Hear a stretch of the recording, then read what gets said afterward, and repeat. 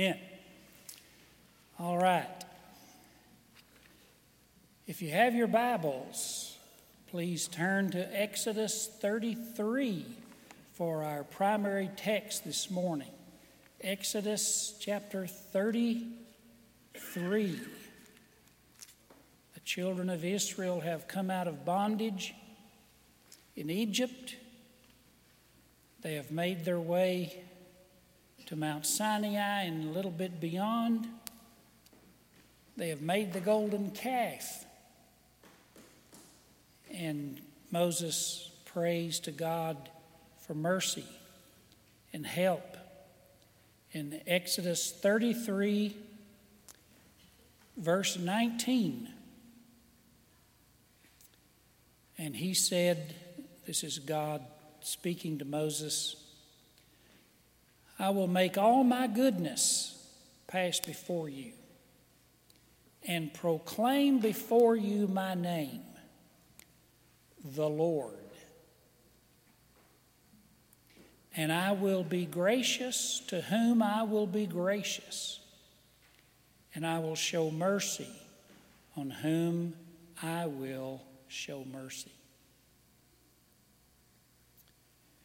They have come from hearing the voice of God on Mount Sinai. Moses is still there.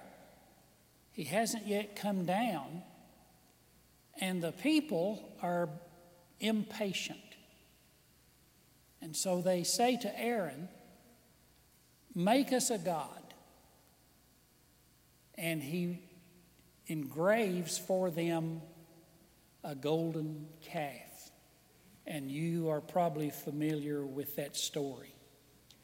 So when Moses is coming down with Joshua off of the mountain, they hear music and dancing in chapter 32. Chapter 32, verse 24 and 25. Exodus 32:24. I said, let any who have gold, this is what Aaron told Moses in explaining what's going on. I said, let any who have gold take it off. So they gave it to me, Exodus 32:24. And I just threw it all in the fire, and out came this calf. Yeah. I got a bridge to sell you in Brooklyn, too. Verse 25, and Moses saw that the people had broken loose or become exposed is the Hebrew term, for Aaron had let them become exposed to the derision of their enemies. The King James translates it, they got naked. So they were having a party, dancing around the golden calf. And remember that this is early in the events of Exodus. These people have seen all 10 plagues in Egypt. They've watched the Red Sea open up. They've seen the soldiers of Egypt drowned in the Red Sea. And they've eaten manna from heaven, feeding over 1 million people. And remember, this is all previous to Exodus 33. They get manna in chapter 18. They make their decision of the covenant in chapter 19. And so now, these are people who have just heard the voice of God. Let me show you this verse. This is Exodus 20. When God gave them the 10 Commandments, it says Exodus 20, verse 1. And God spoke all these words, saying, I am the Lord your God who brought you out of the land of Egypt, out of the house of slavery. He spoke. He didn't just write them on tables of stone and give them to Moses, but God came down on Mount Sinai, and it was all ablaze on the top. And it says trumpets were sounding from angels, and louder, and God literally, audibly spoke the 10 Commandments. And here's the first one. Exodus 20, verse 2. I am the Lord your God who brought you out of the land of Egypt and the house of slavery. Verse 3. You shall have no other gods before me. Verse 4. You shall not make for yourself a graven image or any likeness in anything in heaven and earth. They had heard those words, spoke directly and from an audible voice of God from Mount Sinai.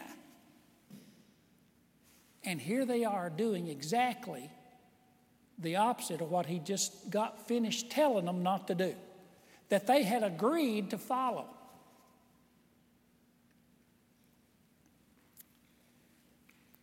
A plague, not surprisingly, followed, according to chapter 32, verse 35. The Lord sent a plague on the people because they made the golden calf. And then into chapter 33, I'm giving you this background so you'll know what our text means, so you get the feeling of the text. Chapter 33, verse 4 and 5, it says this: when the people heard this disastrous word, they mourned, and no one put on his ornaments. What is the disastrous word? Verse 3, God says, you all go on up to Canaan, but I will not go with you. I'm not going to go with you. You go on. I don't want to be there, God says. Now that shouldn't be surprising, because remember that the old covenant made at Mount Sinai was kind of a marriage covenant. In fact, in Jeremiah 31:31, he says, I was a husband who brought you out of Egypt. God had married Old Testament Israel. And on their honeymoon, she ran off with the best man, the golden calf. I mean, so how would you feel? Or what if, over the years, it's not just me, but some of you have talked with people whose marriages have been going on for years, and the spouse just walks in one day and says, I found someone else and I want a divorce. And so you're not surprised if this person is thinking, we have children together. We have been through so much together. I don't understand this. How can you just drop the vows that you made? And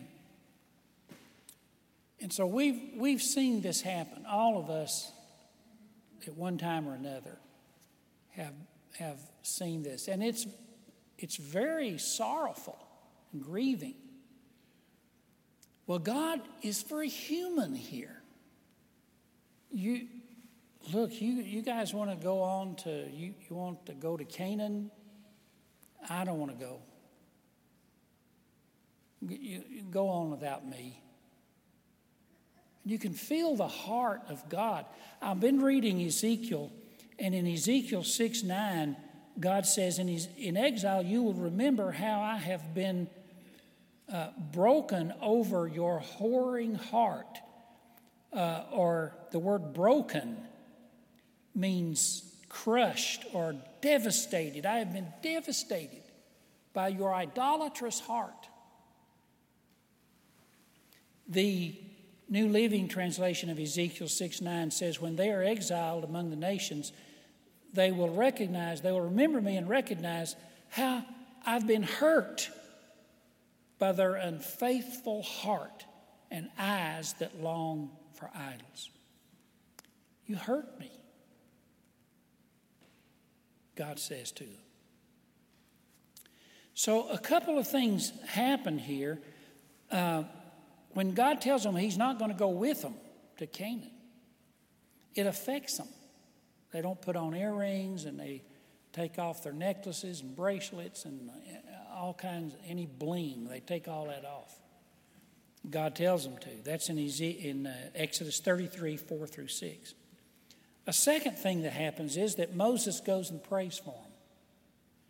Exodus 33, verse 15, he says in verse 14, my presence, verse 15, he said to them, if your presence, Exodus 33, 15, if your presence does not go with me, do not take us up from here.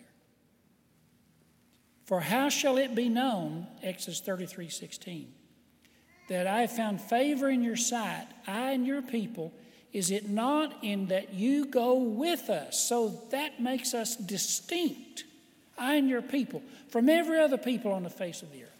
And let me just say, dear people, going to church does not make you unique.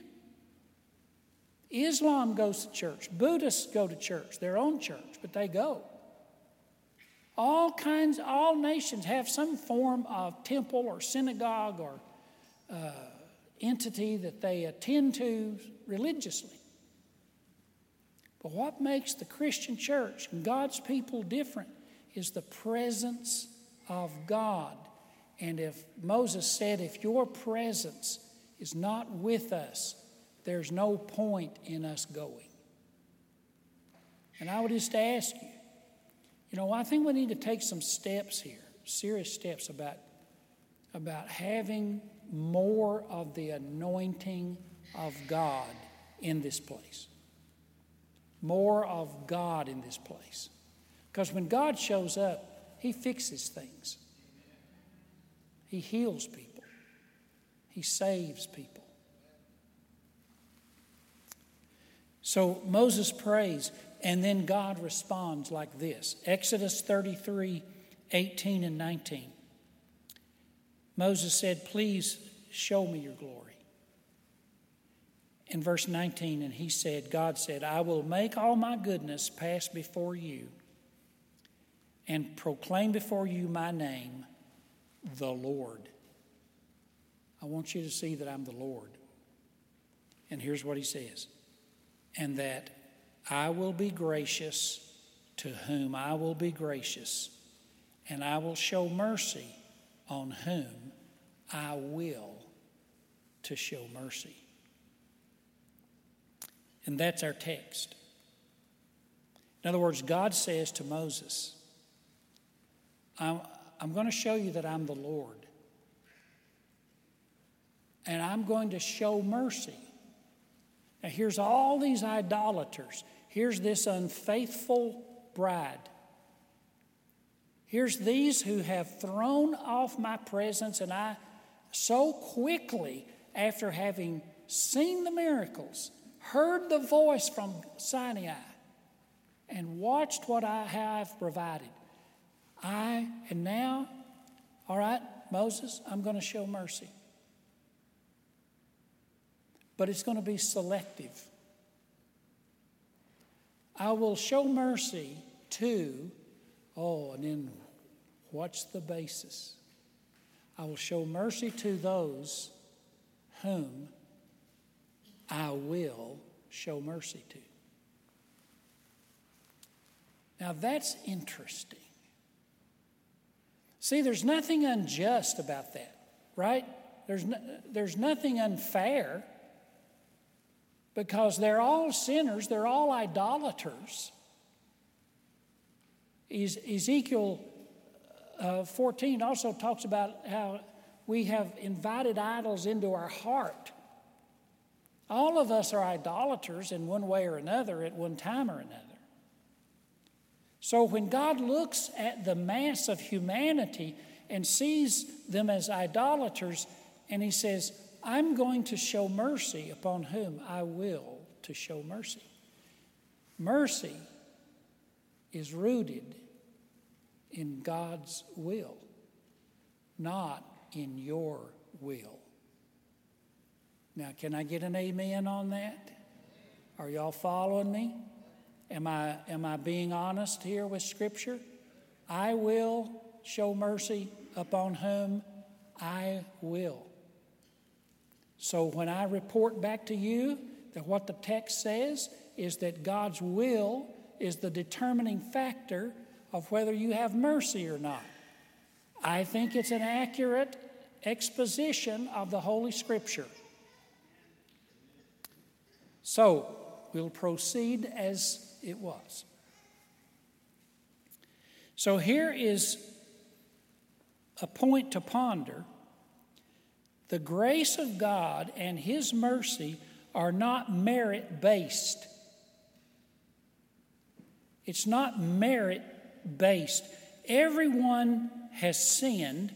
Everyone has idols in one way or another. No one deserves mercy. That's why it's called mercy. Because you don't deserve it. And if God does not show mercy to somebody, then all of us will perish. Romans 8:29, Paul put it like this. He said, if God hadn't spared some of you, we would have all become like Sodom and Gomorrah. Just kept going down, down, down, spiraling morally downward until God stepped in and rescued some of us. So what's the distinction between you and the other idolaters in the earth? The intervention of the mercies of God. Can I get an amen? That's what makes you different.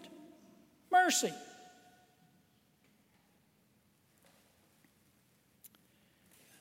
Psalm 130, verse 1-3.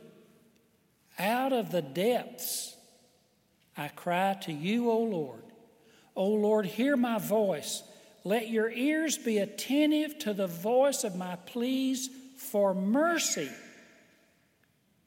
If you, O Lord, marked iniquities, then who could stand? If He went based on counting the number of your sins, who among us could stand before God? If you should mark iniquities, so God give me mercy. So from this verse, Exodus 33:19, we learn that mercy is not merit-based, and we learn that God is the one who decides mercy. I will have mercy on whom I will. God is the arbiter of all mercies. And I don't just mean salvation, forgiveness here, but let me name a few things. How about your parents? Now, most of us would say, that our parents weren't perfect, but basically, your parents provided to some degree and blessed your life. Parents are a mercy. They keep you from a lot of stuff you'd get into. They make you brush your teeth and go to school, take a bath, and be nice to your brother. Parents. And where you were born in America. Hey, and I don't make any apology here. I'm pro-America. I like being as some of my kinfolks would say, I'm American. I like being an American. I'm not a nationalist, but I am patriotic. And I consider it a mercy, undeserved, that I was born in the United States of America. Because you know what? I didn't decide that. Who decided where you're going to be born? I know you're going to be, okay, Larry, we're coming to you, the Father, Son, and Holy Spirit. We're going to put you in the earth. Would you like to be in North Korea? Or would you like to be in Iran? Would you like to be in Iraq? Perhaps Afghanistan works for you. Or you could go to the United States, where the gospel is preached and where churches abound and where good parents await your birth. Hey, I think I'd choose the United States. And we ought to be thankful for that mercy that came from God. Our heritage. Now, I might be a little too enthusiastic for some of you on that, but I don't see it as being too nationalistic. I see it as being a mercy from God that was undeserved. I didn't do anything to be born here. And then to be put in Flint, hallelujah. I'll go with it. It's in America.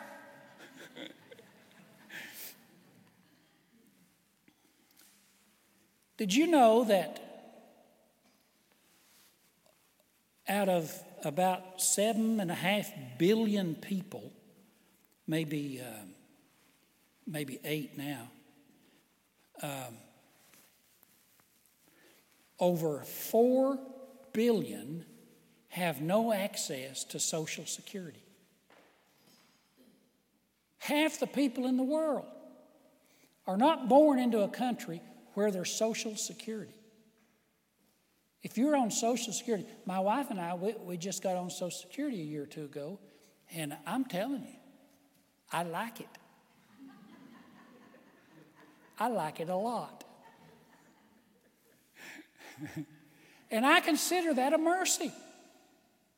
I could have been edged over into the half the countries that have no Social Security. How about gender? God didn't ask you if you wanted to be a male or female.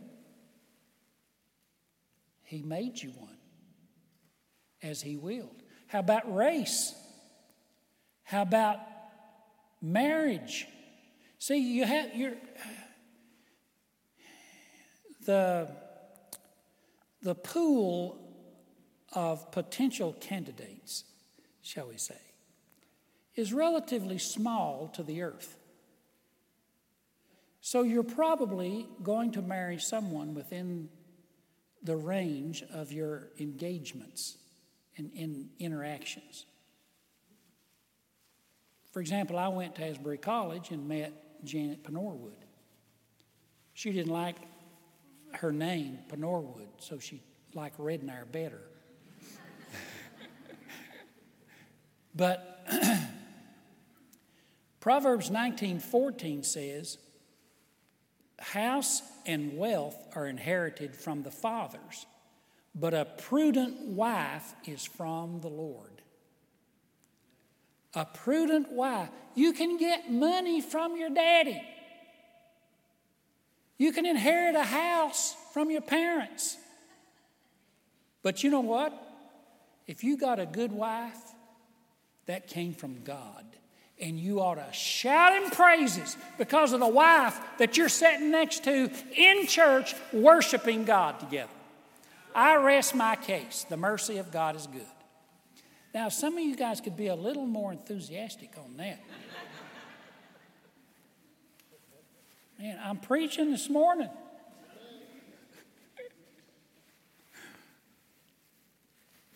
What about your health?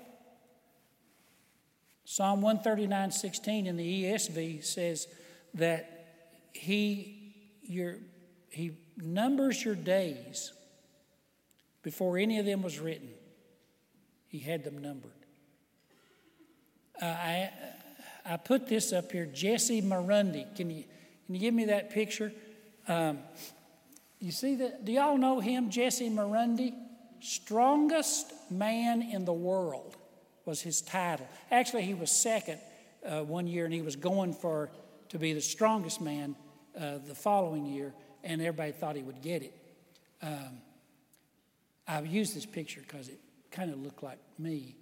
But that aside, he looks like the epitome of health. He died at 27 years of age. Young, strong, handsome. They found a heart defect that was so severe, unknown to then.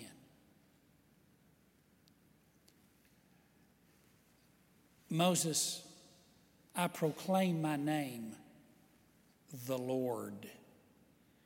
If you're alive today,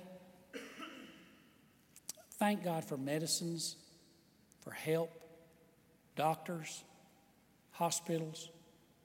But ultimately, behind the curtain, you will find the Lord decrees a mercy so that you are alive this day. That's why you're alive. 1 Samuel 1, He kills, He makes alive. It's in His hands.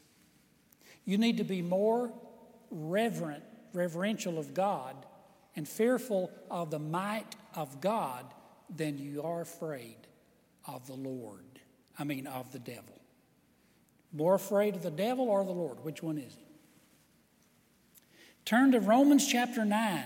Let's move from this, because I want to talk about how Paul uses this text. Paul quotes this verse, Romans 9, verse 6. The problem in Romans 9 is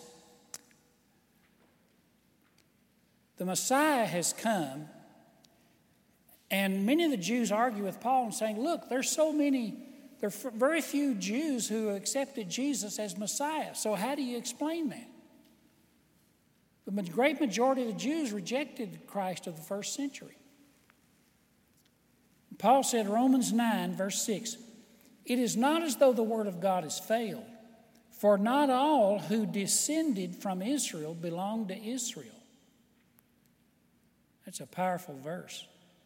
Not everybody who's in the nation of Israel actually belongs to true Israel. Verse 7, not all who are children of Abraham, because they are descendants, but God says, through Isaac shall your offspring be named. See, Abraham had two sons, Isaac and Ishmael. And God said, through Isaac shall your seed be called, shall your descendants be called. Well, Ishmael is a descendant of Abraham. Out of the Ishmael came the Arabs. The entire Arab nation came from Ishmael. They're all descendants of Abraham. But God said, Isaac is going to be the Israel. And then Paul goes on to say, in chapter 9 of Romans, verse 10, and not only so, but when Rebekah, now that's Isaac, or Abraham had Isaac, and then Isaac married Rebekah, and she had two children. Notice this, Romans 9:10. When Rebekah conceived children by one man, our forefather Isaac, though they were not yet born, Jacob and Esau were in her womb. They were twins. Though they were not yet born and had done nothing good or bad, but in order that God's purpose of election might continue, not because of works, but of him, she was told, the older will serve the younger. Before they were born, before they had done good or bad, see, election and being chosen is not race-based, but it's grace-based. God said, I will show mercy upon whom I will show mercy. So it's Isaac. It's not Ishmael. It's Jacob. It's not Esau. All from the same, they're all descendants. Not all of Israel is true Israel, but those of whom God said, and God called, and God elected, before they had done good or evil. That's what election is all about. It's unconditional. That's why it's an amazing thing. And then Paul in Romans 9:14 quotes our text. What shall we say then? Is God unjust? Is there injustice on God's part? By no means. For he says to Moses, I will have mercy upon whom I have mercy. See, he's explaining how God chose one and not the other. He said, this is not unjust because, look, he already told Moses, I will have mercy upon whom I will have mercy, and compassion on whom I will have compassion. So look at verse 16, Romans 9:16. So therefore it depends not on human will or human effort, but on God who has mercy. God said, I will show mercy upon whom I will. Paul said it's not therefore based on human will.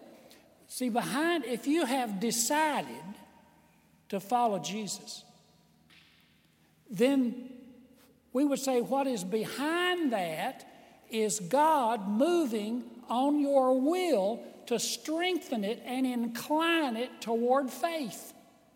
Behind your will is the will of God and the mercy of God. It's not a matter of will. It's not a matter of human will or effort. That's what Paul is saying right here. Therefore, like the Israelites, we have lost any right to be blessed due to our sins. We cannot claim any entitlement because of our idolatry. We cannot sue for any blessing because of our sins. But we can go to the God who has declared he will show mercy. And we can bow before him and we can ask him for mercy. We can do that. John 1:13 tells us how we were born spiritually. He says, you were born not of blood, that is, it doesn't run in the family. Like some of the Jews said, I'm Jewish, therefore I'm God's people. No, you're not born. You're not born spiritually by blood, nor the will of the flesh. That is, it's not a decision, merely your decision. It's not without your decision, but you're not the source of it. Not of the will of the flesh, nor of the will of man. Somebody else can't do it for you by baptizing you or just making a pronouncement. It's not, another man's will can't make you a Christian.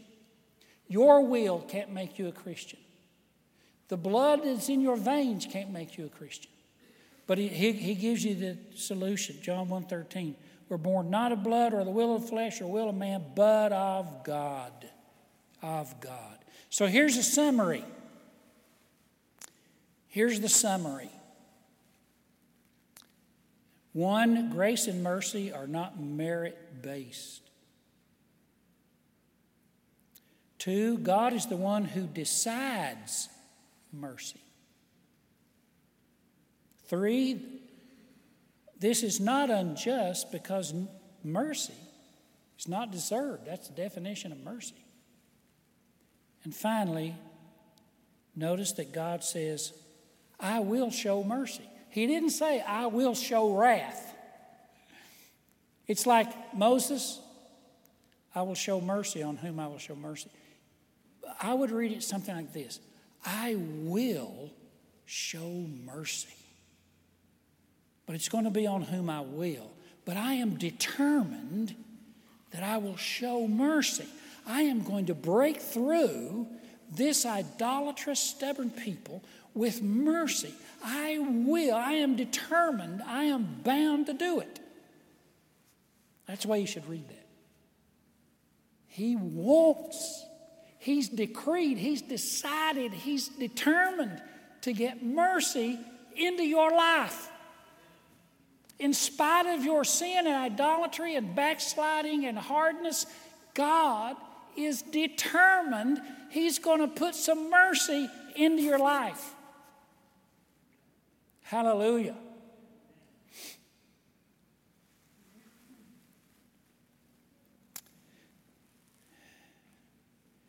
So let me give you three. This is my sermon outline now.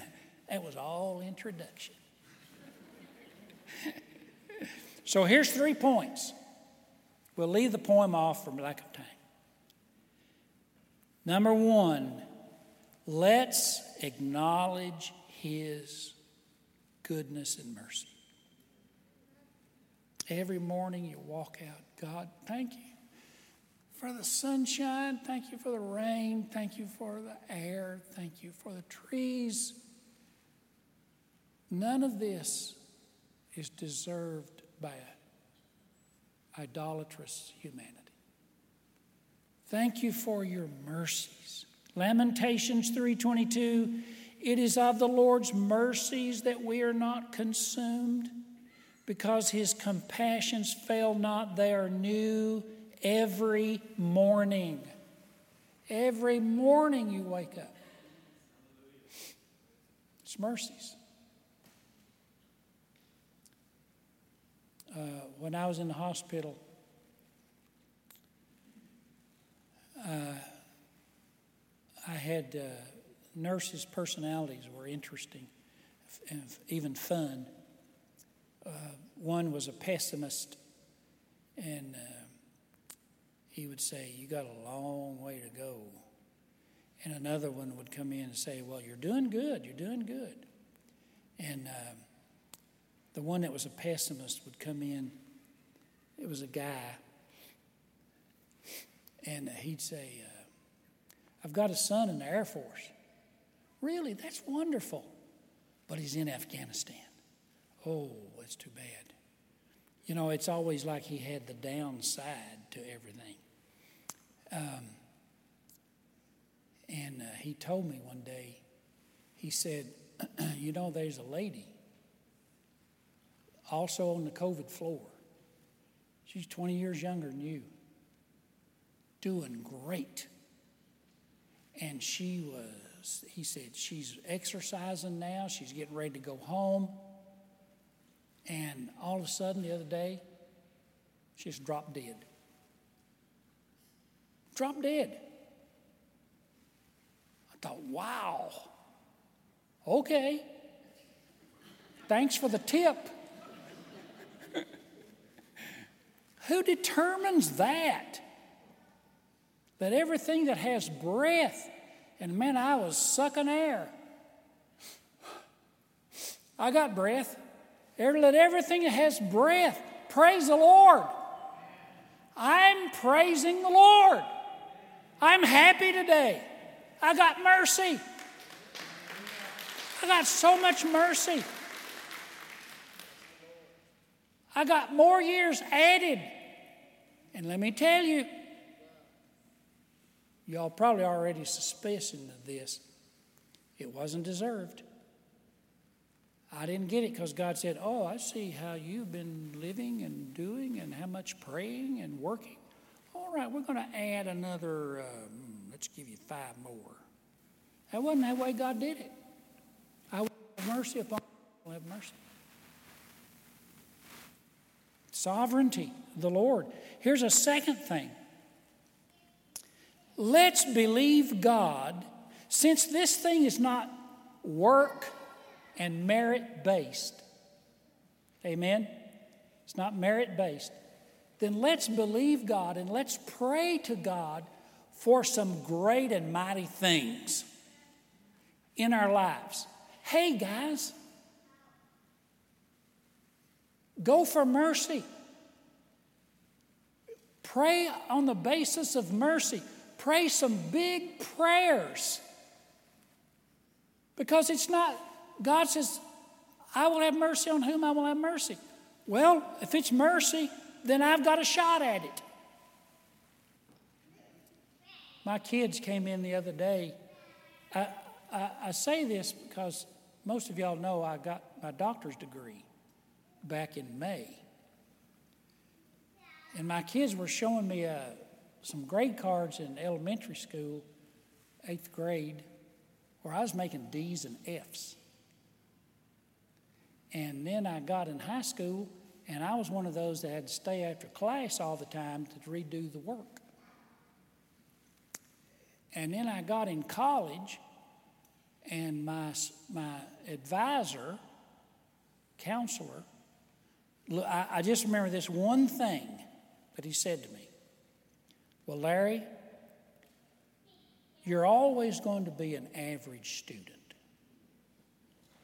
I thought, average is good. From what I've been, that's coming up. He said, you're always going to be an average student. So God called me to preach, and so I got out of college, and I thought I'd got to go to seminary. So I went to seminary, 3-year degree, master's degree. I took 5 because I was slow. Couldn't get it. Well, a few years ago, God spoke to my heart and said, I want you to pursue a doctor's degree in church leadership. And I thought, man. So I wrote the seminary, our flagship seminary, Southern Seminary in Louisville, Kentucky. And they wrote me back, and I was like, ooh, what are they going to say? And they said, well, we've looked at your records, and we've decided to let you in on probation. You know, probation's never that good. It's only part good. And they say, we're going to let you in on probation. You have to maintain a B average. And if you drop below B, then, sorry. So I did. 6 years later, May 7th, I walked across the stage and got my Doctor of Ministry degree. You're welcome. Hey, look, you guys, it's good to have a pastor with a doctorate. It sounds good. But here's what I wanted to tell you. I prayed for all through that thing. At my dissertation, everything. The computers had to work. The printer had to work. It had to be on time. It had to be a certain way. And that was a miracle from God. And I graduated with a doctor's degree from our leading seminary with a 3.95 grade average. Now that's God. That's God. So what I'm saying, guys, kick the door down. The heavens are open. Mercy is writing checks.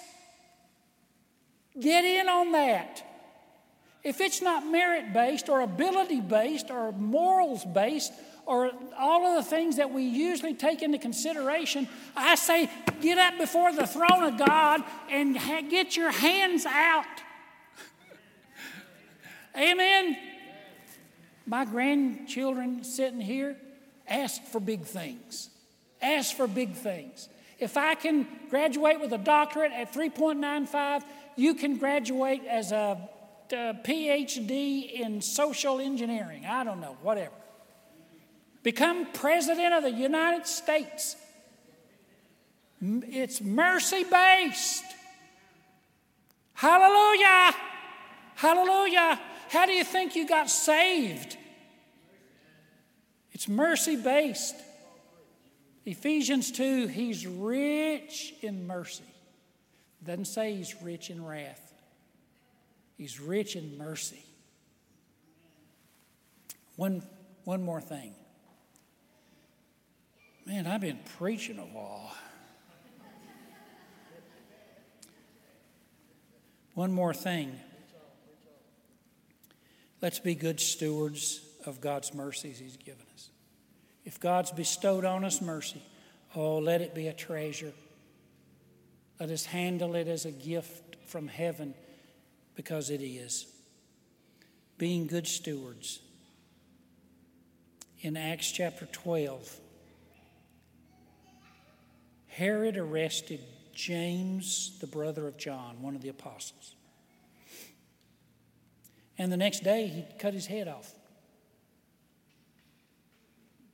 He saw that it made the unbelieving Jews happy, so he arrested Peter. And an angel came and walked him out of the prison. Man, what happened to James? One gets his head cut off and the other gets an angelic escort out of jail personally by an angel. Who decided that? Sovereignty of God. That's where that belongs. That's a whole area. You just give that to the sovereignty of God. But it's not that it's not without purpose, because in Acts 15, there's a big debate in the church. This is a couple of chapters later, and Peter stands up and he says, God chose me. He's the first speaker in the big debate in church. He says, God chose me that by my mouth the gospel would be preached. And that's why I'm going to Gentiles. One of the things that drove Peter was the feeling that he was special to God, that God had chosen him. And so therefore he's going to give it everything he's got. He's not just preaching to Jews, because he's going to preach to Gentiles. He's going to preach to the rich and the poor and the male and the female. He's going to preach the gospel to everybody, because he has been given this extra, this mercy. What are your mercies today, folks? What are your mercies? Be good stewards of what God has given you. Ushers, you come. Speaking of stewardship, this is our time to tithe. We want to be good stewards and give God praise for the 90% that he's given to us. So as we worship today, worship in your giving.